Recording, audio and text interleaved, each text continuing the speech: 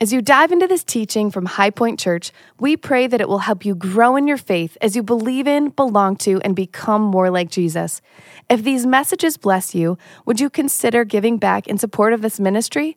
You can give and learn more about High Point at www.highpoint.church.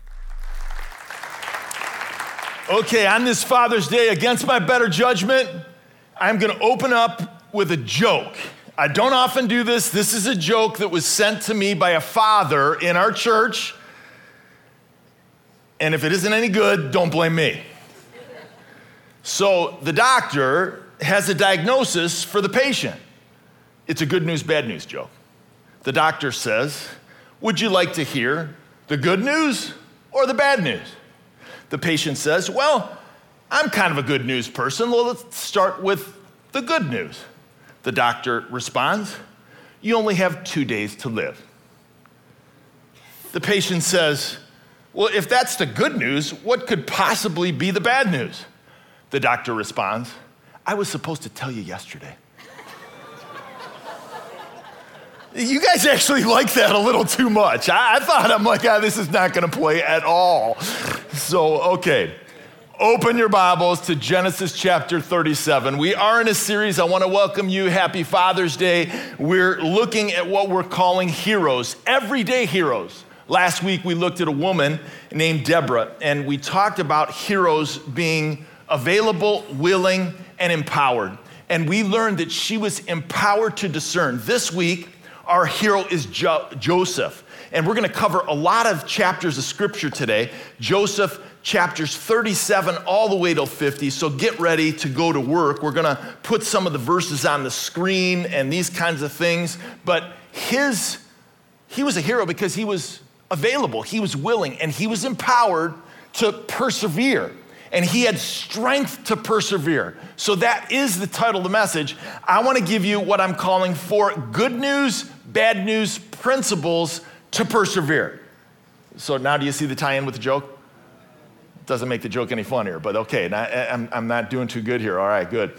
But this is where we're heading. Joseph's life, it was filled with good news and bad news, just like our lives. And God gave him the strength to persevere. So that's what we want to do. Let's start with a brief overview of Joseph's life. The good news, his father loved him. The bad news, his brothers hated him. The good news for Joseph, his father gave him a special coat, which we'll see in a moment. The bad news, his brothers were so jealous, they sold him into slavery because of it. The good news, he gained favor with Potiphar. The bad news, Potiphar's wife seduced him. The good news, he was blessed in jail.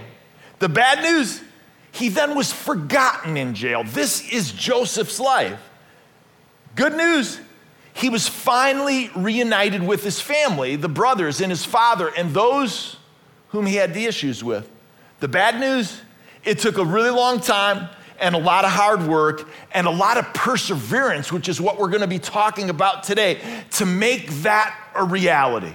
So, without any further ado, if you're a note taker, write down the first principle of good news and bad news when it comes to perseverance. Number 1, life isn't always easy, but God is always good. Life isn't easy, life isn't fair. How many would agree? It isn't easy at all. But God is good. He's good in the midst of it. And that's what we see in Joseph's life. Let's start in chapter 37, and let me introduce you to him and his family. We'll start in verse 3, which is the good news, kind of, and then verse 4, which is the bad news. It says, now Israel loved Joseph. Israel was Joseph's father, and more than any of his sons, because he was the son of his old age. And he made him a robe of many colors. There it is. But when his brothers, here's the bad news, saw that their father loved him more than all of them, at least that's what they thought, they hated him and they could not speak peacefully to him. So let me summarize what happens next in chapter 37 in one sentence. Take a look at the screen. Joseph's brothers, they stripped him of his coat, they threw him in a pit and left him for dead. They sold him as a slave to the Ishmaelites. I mean, can it get any worse than that? That's what we see going on in the story of Joseph, in his life. But then what happened? Well, Genesis 39, we'll skip there to verses 1 through 4. If you're following along in your Bible, turn your page with me. But then it says this: now Joseph had been brought down to Egypt, and Potiphar, an officer of Pharaoh, the captain of the guard, an Egyptian, had bought him from the Ishmaelites who had brought him down there. The Lord was with Joseph, important phrase, and he became a successful man. The text goes on to say, and he was in the house of his Egyptian master. His master saw that the Lord was with him and that the Lord caused all that he did to succeed in his hands. So Joseph found favor in his sight and attended him, and he made him overseer of his house and put him in the charge of all that he had. Interesting phrase. We're going to see it 4 times in our verses we're going to look at. The Lord was with them. The Lord was with Joseph in the midst of the downfall. The Lord was with Joseph in the midst of the hurt. The Lord was just with Joseph in the midst of the pain. He's always there. I mean, can you imagine the reality of this story of what happened, that he was sold into slavery by his brothers? They left him for nothing, to die. And then they felt sorry for him and said, well, let's do this. And this is where he ends up. Backswing thought today. You see it in cards. You see it on plaques when you go into the Christian bookstores, if there's any of those left. You see it everywhere. What do you see? Well, bloom where you're planted. That's the phrase. And it comes out of the life of Joseph, that wherever he was planted, I mean, whether it was in some bad places or not, he bloomed, and because the Lord was with him.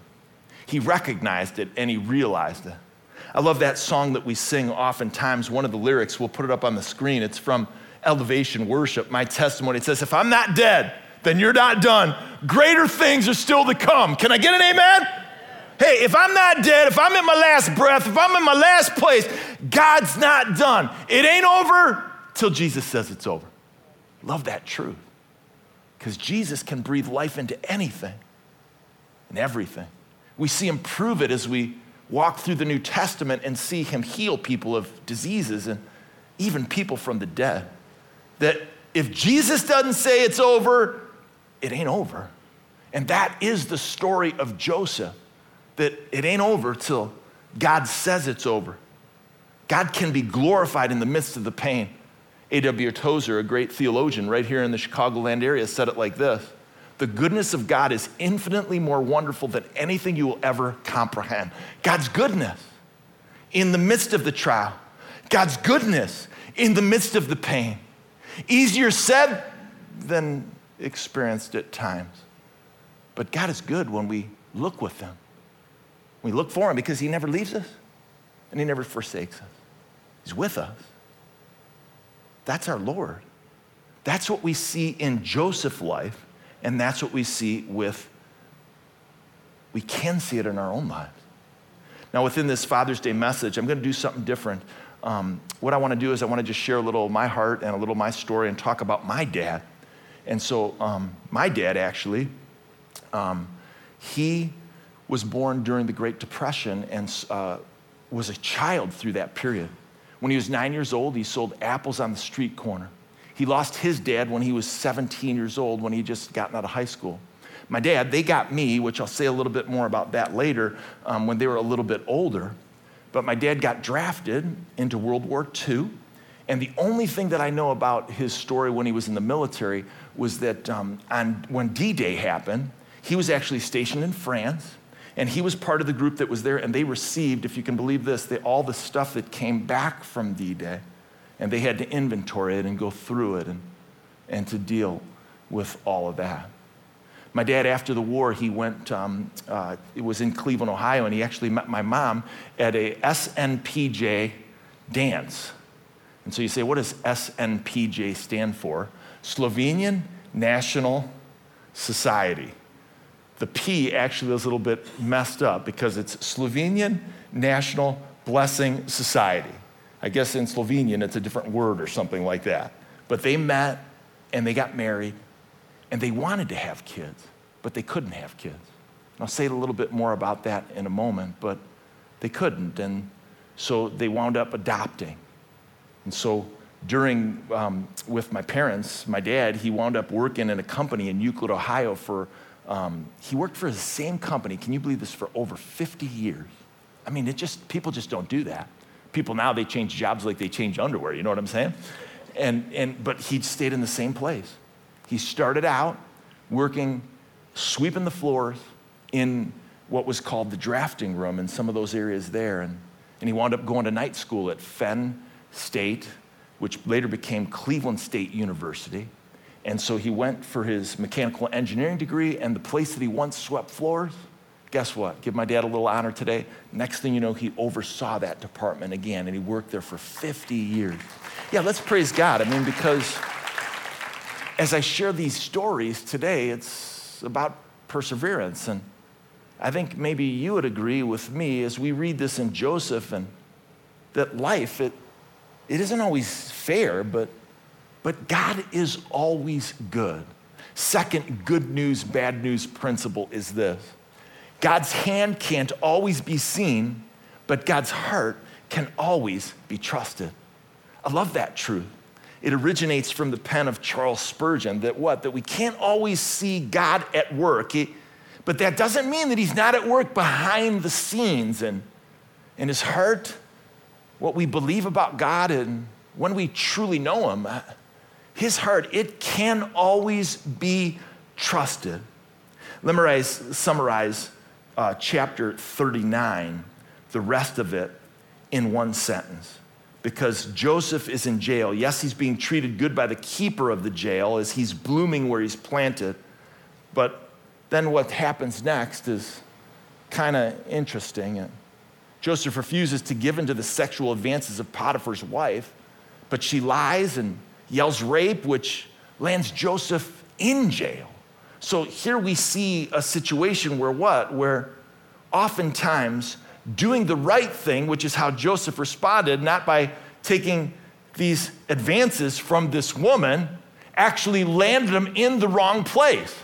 Can that happen? Yeah, it can. Just ask Arnold Abbott. Arnold Abbott is a person who was ministering to the homeless in Fort Lauderdale. He's a 90-year-old man, and he was handing out food to the homeless. Guess what happened? The authorities, the police, they arrested him and they threw him in jail. He had to pay a fine to get out because the local ordinance said that they had just put it in place that within this community, it's 500 yards from this residential area, and you can't feed the homeless that close to a residential area. So they put him in jail. Second story is this. Let me show you this guy, Thomas Lopez. We're knocking on Florida right now. He was in Florida too, near Fort Lauderdale, and was actually in Hollywood Beach. He was a lifeguard there. And what he did was quite remarkable. And this illustrates that sometimes you do the right thing and not everybody thinks it's the best thing. And so he literally saved someone from drowning in the ocean. The problem was that it was in a restricted area where the person swimming shouldn't have been. So everyone around him was praising him for pulling him out of the water, but then they fired him. They fired him for saving a person in an unrestricted area. You say it cannot be. I say, yes, it was. And 6 of the lifeguards, they did a Baywatch and they ran to him and tried to help him. Nobody understood that joke. And next thing they know is what happened to them. They got fired too. Hey, sometimes doing the right thing in our world today, isn't it true that it lands us in the wrong place and in the wrong circumstance? That was true of the life of Joseph. He did the right thing, and in God's eyes, yes, it paid off, but not always in the people around him. But isn't there any good news for Joseph as he gets thrown in jail for not taking the advances of this woman? Yeah, there was. And so look with me next at what it says in Genesis chapter 39. I'm going to start reading in verse 21. It says this, "But the Lord was with Joseph and showed him steadfast love and gave him favor in the sight of the keeper of the prison. And the keeper of the prison put Joseph in charge of all the prisons who were in the prison. Whatever was done here, he was the one who did it. The keeper of the prison paid no attention to anything that was in Joseph's charge because the Lord was with him. And whatever he did, the Lord made it succeed." So here we see life circumstances can oftentimes put us in a place where it's just us and and God. But I love that phrase. That's the fourth time we've seen it so far. The Lord was with them, and the Lord was doing some unbelievable things as a result. Hey, let's put a definition for perseverance up on the board. Perseverance is this: it's a steady persistence in a course of action, a purpose, a state, etc., especially in spite of difficulties, obstacles, or discouragement. Goes on to say this: a persistence in doing something despite difficulty or delay in achieving success. That's what we're called to be. We're called to be persistent, to persevere. Interestingly, the word in the New Testament, it comes from two Greek words, compound together. And it literally, the two words, the words you'll see, steadfastness, perseverance, even sometimes it's translated patience. Those same two Greek words, it simply means to remain under. And so that's what we're called to do. We're called to persevere, is to remain under the difficulty, to remain under the trial until we learn the lesson that God wants to teach. I like to think of it in terms of two words: staying power. That's what this perseverance is. It's the ability to stick it out, the ability to grind it out, the ability to continue in a situation until you learn the lesson that God desires you to learn. Hey, are you like me, that you've recognized that if you cut and run too early, that God wants to teach you the same lesson? And he'll oftentimes take his time to teach you that in a different place or a different circumstance. James, the half-brother of Jesus, he knew about this well. He talked a lot about perseverance. And that's what he was getting at in James chapter 1, verses 2 through 4, when he said this: "Consider it pure joy, my brothers and sisters, whenever you face trials of many kinds, because you know that the testing of your faith," that's what a trial is, it's a test, "it produces something." It produces, there it is, perseverance. Some versions say steadfastness or patience. This endurance, let perseverance or endurance finish its work so that you may be mature and complete, not lacking anything. So what is James telling us? He's saying this, that God's objective in the midst of the trial is to teach you how to persevere, how to remain under, how to stick it out. And that's what grows us into spiritual maturity. That's what James is teaching us here. So again, Joseph's life, it was a model of this persistence, that he was learning the lessons that God wanted him to learn. I don't know where you find yourself today and what situation that you're in, but if we want to grow in Christian character and conduct, it requires, as James says, that perseverance, that we would stick it out, that we would keep going. Now, I'm not saying that it's never okay for you to not finish something or quit something that you started. How many of us had dads like that, where they got on the ball team or you did this and you were finishing your commitment? I'm telling you, that was for sure. I grew up in a home like that as well. But sometimes it's important for us to only move on after we've learned the lesson that God wants to teach us. And it's a matter of character, and that he wants to build our character. Well, I want to introduce you to my dad's dad. His name, we have a picture of him here, Stefano Giuseppe Zappia. That's a name, is it not? So Stefano Giuseppe, you say Zappia or Zappia, which is it? Well, this will give you a little window into my character, which isn't good. This is before Christ. If a teacher said, "Ron Zappia," I would raise my hand and say, "No, it's Zappia." If she said Zappia, if she said Zappia, I would say Zappia. So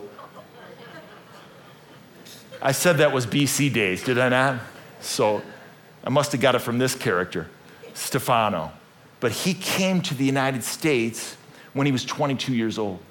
And what's interesting is he came with his brother, and Zappia legend at least says this, that he wound up going one way and his brother went another way, and they never talked again. It's quite interesting. And so he ended up in Pennsylvania. And so he went to Pennsylvania to be a coal miner. And so he worked in a coal mine, and that's how he made his living. As many immigrants, when they came to this country, that's what they did, is they got involved in that. And what wound up happening is, this is where the story kind of takes a turn. And I'm not sure about all the details here, but he wound up meeting this girl, and she was in an orphanage, and he rescued her from the orphanage. And the way he rescued her is they both ran away, and they got married, and they lied about their age. So I'm not sure if that was a good thing or not, but that's what wound up happening. She would become my grandmother. And so he wound up buying a store, and he was a butcher and a grocery store in the area there. He must have been an entrepreneur. And what wound up happening was interesting, is that there was a strike at the coal mine.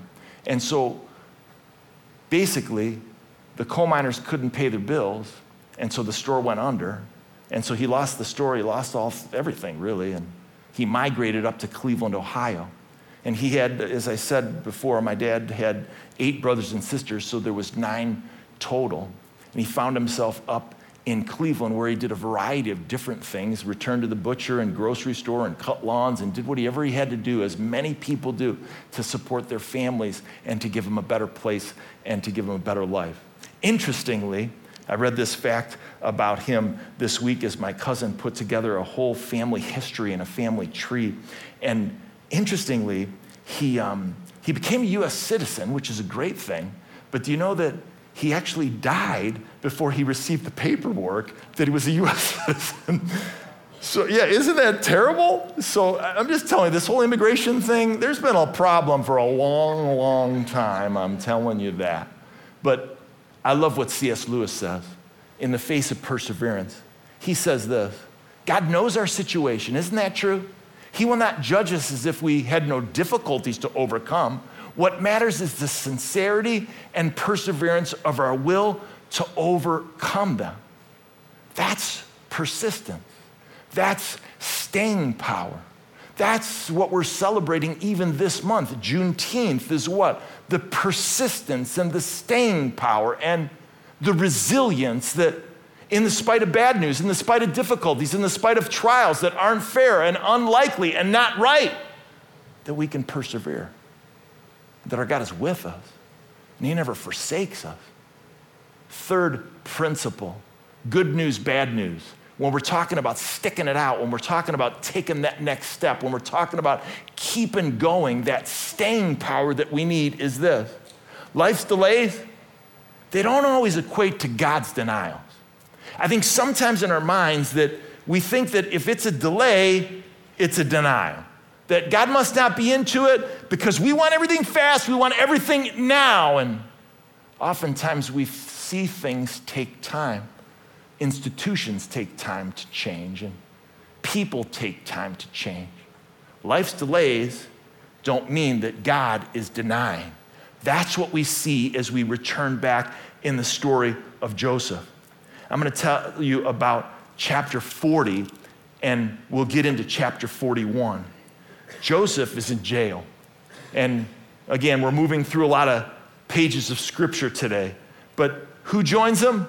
But Pharaoh's cupbearer and the baker. Now the cupbearer joined him and the baker because they must have done some things wrong. They get thrown into prison. They have some dreams. And for those who know the story, Joseph can interpret these dreams. And so he interprets both of these dreams correctly. He says to the cupbearer, he says, well, Pharaoh is going to restore you back to your original position of honor. And it happened. And then he said to the baker, which wasn't good news to him, he said, Pharaoh is not going to restore you to your position. You will be killed by Pharaoh. And he was. And so Joseph said to both of these men as they were exited out of prison, he said, man, remember me. Don't forget me. Can you put a good word in for me? And guess what? The truth is, they did forget him. They didn't put a good word in for him until Pharaoh had a dream that he couldn't interpret. And it had to do with the economic situation and what was happening. And so what did they do? This individual, the cupbearer, he remembered that there was this guy in prison, this Joseph, and he could interpret these dreams. And so look with me at chapter 41. I'm going to read it verses 14 and 15. Then Pharaoh sent and called Joseph, and they quickly brought him out of the pit. And when he'd shaved himself and changed his clothes, he came in before Pharaoh. They wanted to get him all cleaned up first. And Pharaoh said to Joseph, I've had a dream, and there is no one who can interpret it. Then he goes on to say, I have heard it said of that when you hear a dream, you can interpret it. And Joseph answered, and look what Joseph does. He says, it is not in me. He's given the credit to God. He says, God will give Pharaoh a favorable answer. And as we read, and again, I don't have time to go through all of it, but that's exactly what happens, is he gives Pharaoh the answer. And Pharaoh is so pleased. At the end of chapter 1, we see Joseph rises to power. Let's take a look at these verses that you can see what I'm talking about. In verse 38, it says, Pharaoh said to his servants, can we find a man like this in whom is the Spirit of the Lord? Then Pharaoh said to Joseph, he recognized that it was God. He said, since God has shown you all this, there is none so discerning and wise as you are. You shall be over my house, and all my people shall order themselves as you command, and only in regards to the throne, my throne, will there be anything greater than you. And Pharaoh said to Joseph, see, I have set you over all the land of Egypt. Then Pharaoh took the signet ring from his hand and put it on Joseph's hand and clothed him in garments of fine linen and put a gold chain around his neck. So again, we see the phrase in our minds, the backswing thought, bloom where you're planted. That's certainly what Joseph did. And he was learning that life's delays don't always equal God's denials. I'm sure he was calling out to God in those 2 years that he was there. They forgot me. What's happening? And God was at work behind the scenes. And I wonder, and in my mind, as I look at a crowd and as I talk to those who are watching us online, man, it's oftentimes when things aren't going right or there's a delay, we don't think God's in it. And God's at work behind the scenes, and it's not often until after that we can see his hand and how he moved. And that's what we see happening here in Genesis with the life and the story of Joseph. So what can we do? Well, here's a simple thought to take as you think about this in your own prayer life. Look with me at this statement. When the request is wrong, God says no. When the timing is wrong, God says slow. When you are wrong, God says grow. But when the request, the timing, and you are right, God says go. That's his desire. That's what he wants to see happen, is that we would learn the lesson that he desires us to learn.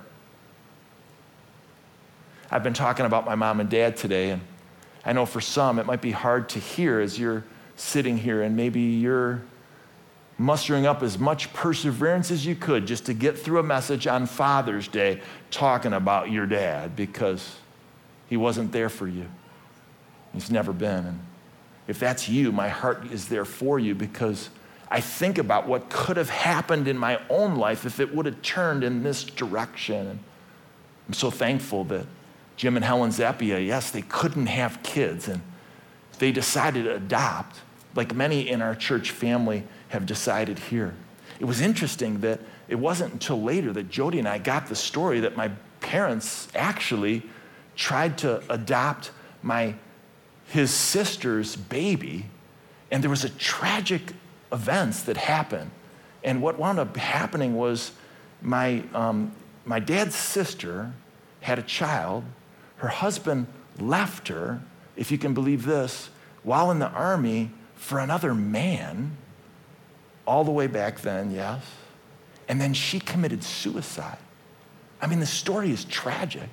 Like, I lived my whole adult life, and like, I didn't know any of this. And like, we're sitting down at this, like, I don't know, having dinner with my cousin, and I'm like, oh, that's what happened? I didn't know anything about that. And it's just interesting that we see that these issues and these family problems, and as we see here and as you've experienced in your own life, I mean, I never knew that was what happened. So if you can imagine, my parents, they wanted to adopt this baby that didn't have a family, that was his older sister's child. And what wound up happening is my dad was the responsible one, and his younger brother actually wound up taking the child, and we never heard from him again. I mean, family can be difficult, can it not? The pain, the difficulty, the unresolved situations. I mean, we read about in Scripture. That's why I love the Bible. I mean, the Bible does not hide the fact that, man, Joseph got treated pretty bad, but God was with him. And I'm so grateful that Jim and Helen Zappia decided to adopt not only my brother, but my sister, and they thought they were done once they had the boy and they had the girl, but there was a call, and I've told this story before, but it begs repeating, that my mom got a call from the Catholic Charities, and they said, we're having trouble placing this 3-month Italian baby. And then she said, okay, let me call my husband, and we'll be down right to see you. When my mom called my dad, he was at work, and they met at the adoption agency later that day, if you can believe that. Next thing you know, the nun brings me out, 3 months old.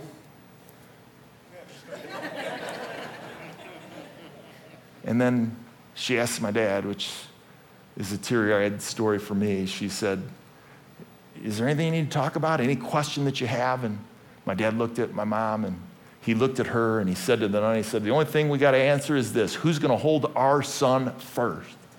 And so they adopted 3 children. And I'm so thankful for the commitment that they had and the parents that they become.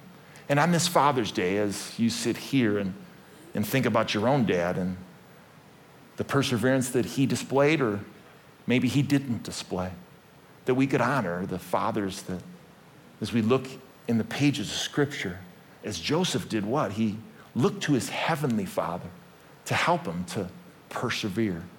And so that's what we do. And lastly, if I can sum everything up with this, God uses bad circumstances to accomplish good results. That's the good and the bad. I mean, we see it throughout Scripture. You see it in the pages of your own family history. There's good, there's bad. But God's at work. And he uses bad circumstances that we wouldn't want, bad circumstances that we wouldn't desire, injustices and unfairness. And believe me, my heart goes out as people are not treated fairly. And you wonder, God, are you doing anything? And God is at work, and he uses bad things to accomplish good results. That's what we see in the pages of this story. Let me summarize 8 chapters and get us to chapter 50 as we make a run through Genesis 37 through 50, which is the wonderful story of Joseph's life. And what happens next, it's pretty remarkable. That Joseph wants to gather everybody together for the big reveal. But remember, there's this famine in Egypt. And so here's a change that he didn't anticipate. He's in charge. He's in control. He gives the food. He makes all the decisions.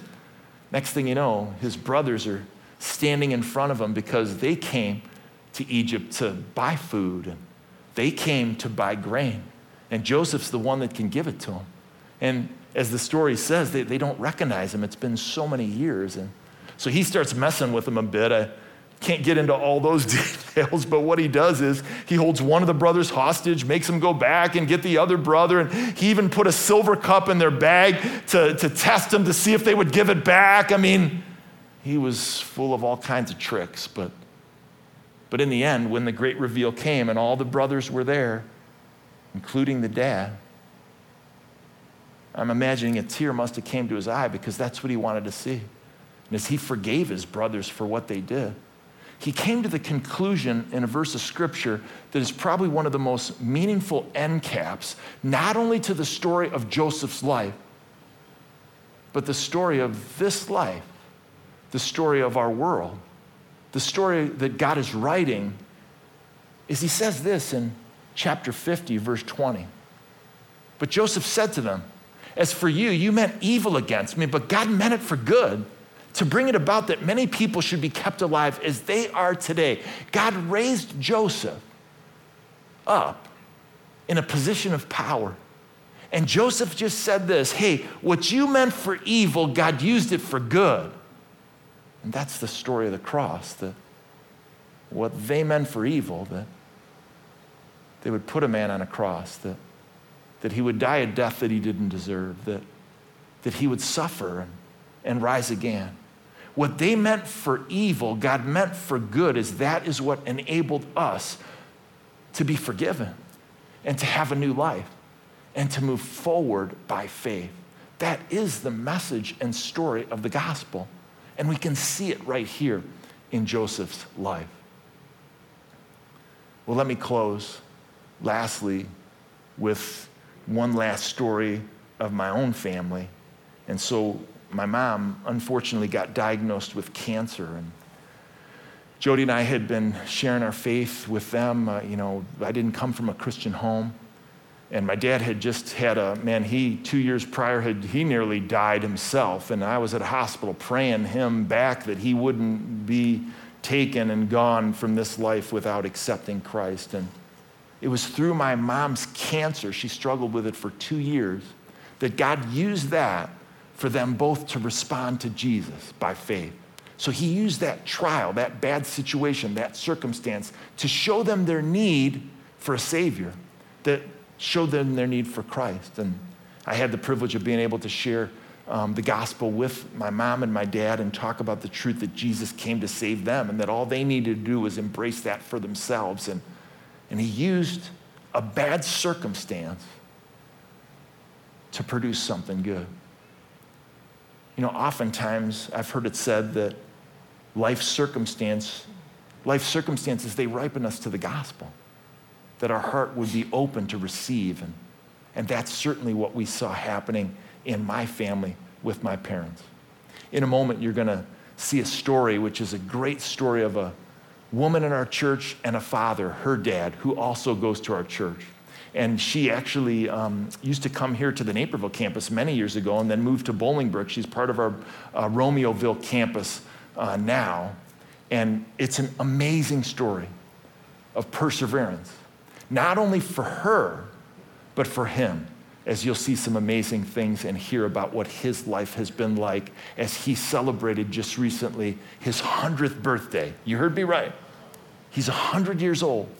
And so as you watch this video and see where life took him, take a minute to consider where God has you and the perseverance that he desires for you to continue on in.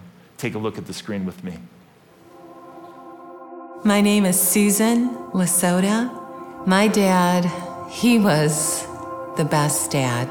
He was my hero. So my dad was raised in a very strong family unit, great parents as well. He was born and raised in Poland, and at 18, he was taken prisoner into a concentration camp. He spent 3.5 very hard years there. He was malnutritioned, went through a lot. He said God is the one who protected him and saved him through all of that. So growing up, my dad was pretty strict with religion and following rules. I remember wondering when I got older if there really was a God. A friend from high school, their parents, had asked me this question one day: have you ever been saved? Little by little, they started sharing more about what the Bible said. And it was when they left me alone sitting in their kitchen, that's when I gave up and I surrendered. And I said, Lord, if you're really there, then here I am. And so shortly after that, I got baptized. And I knew something was different. When my dad was in his 80s, my daughter was staying with him in his house. One night, both of them couldn't sleep, and they were both up about 2 a.m. And my daughter had asked him about being saved and about having a relationship with Jesus. And it was that night my dad asked Jesus to forgive him for his sins, and he received him as his Savior. The plan was that he was going to go live in a senior community home. That's when I realized my dad's made a lot of sacrifices for me. Now it's my turn. And so I quit my job and I became my father's full-time caregiver. We have done so many amazing things together. We've gone kayaking, we've gone dancing, we've gone on road trips together. I actually make the least amount of money I've ever made, and I've never felt more rich. I've noticed this transformation in him, and he understands now it's more about what Jesus did on the cross. So a few weeks ago, here in church, at 100 years of age, my dad got baptized and publicly professed his faith in Christ. The last 4 years,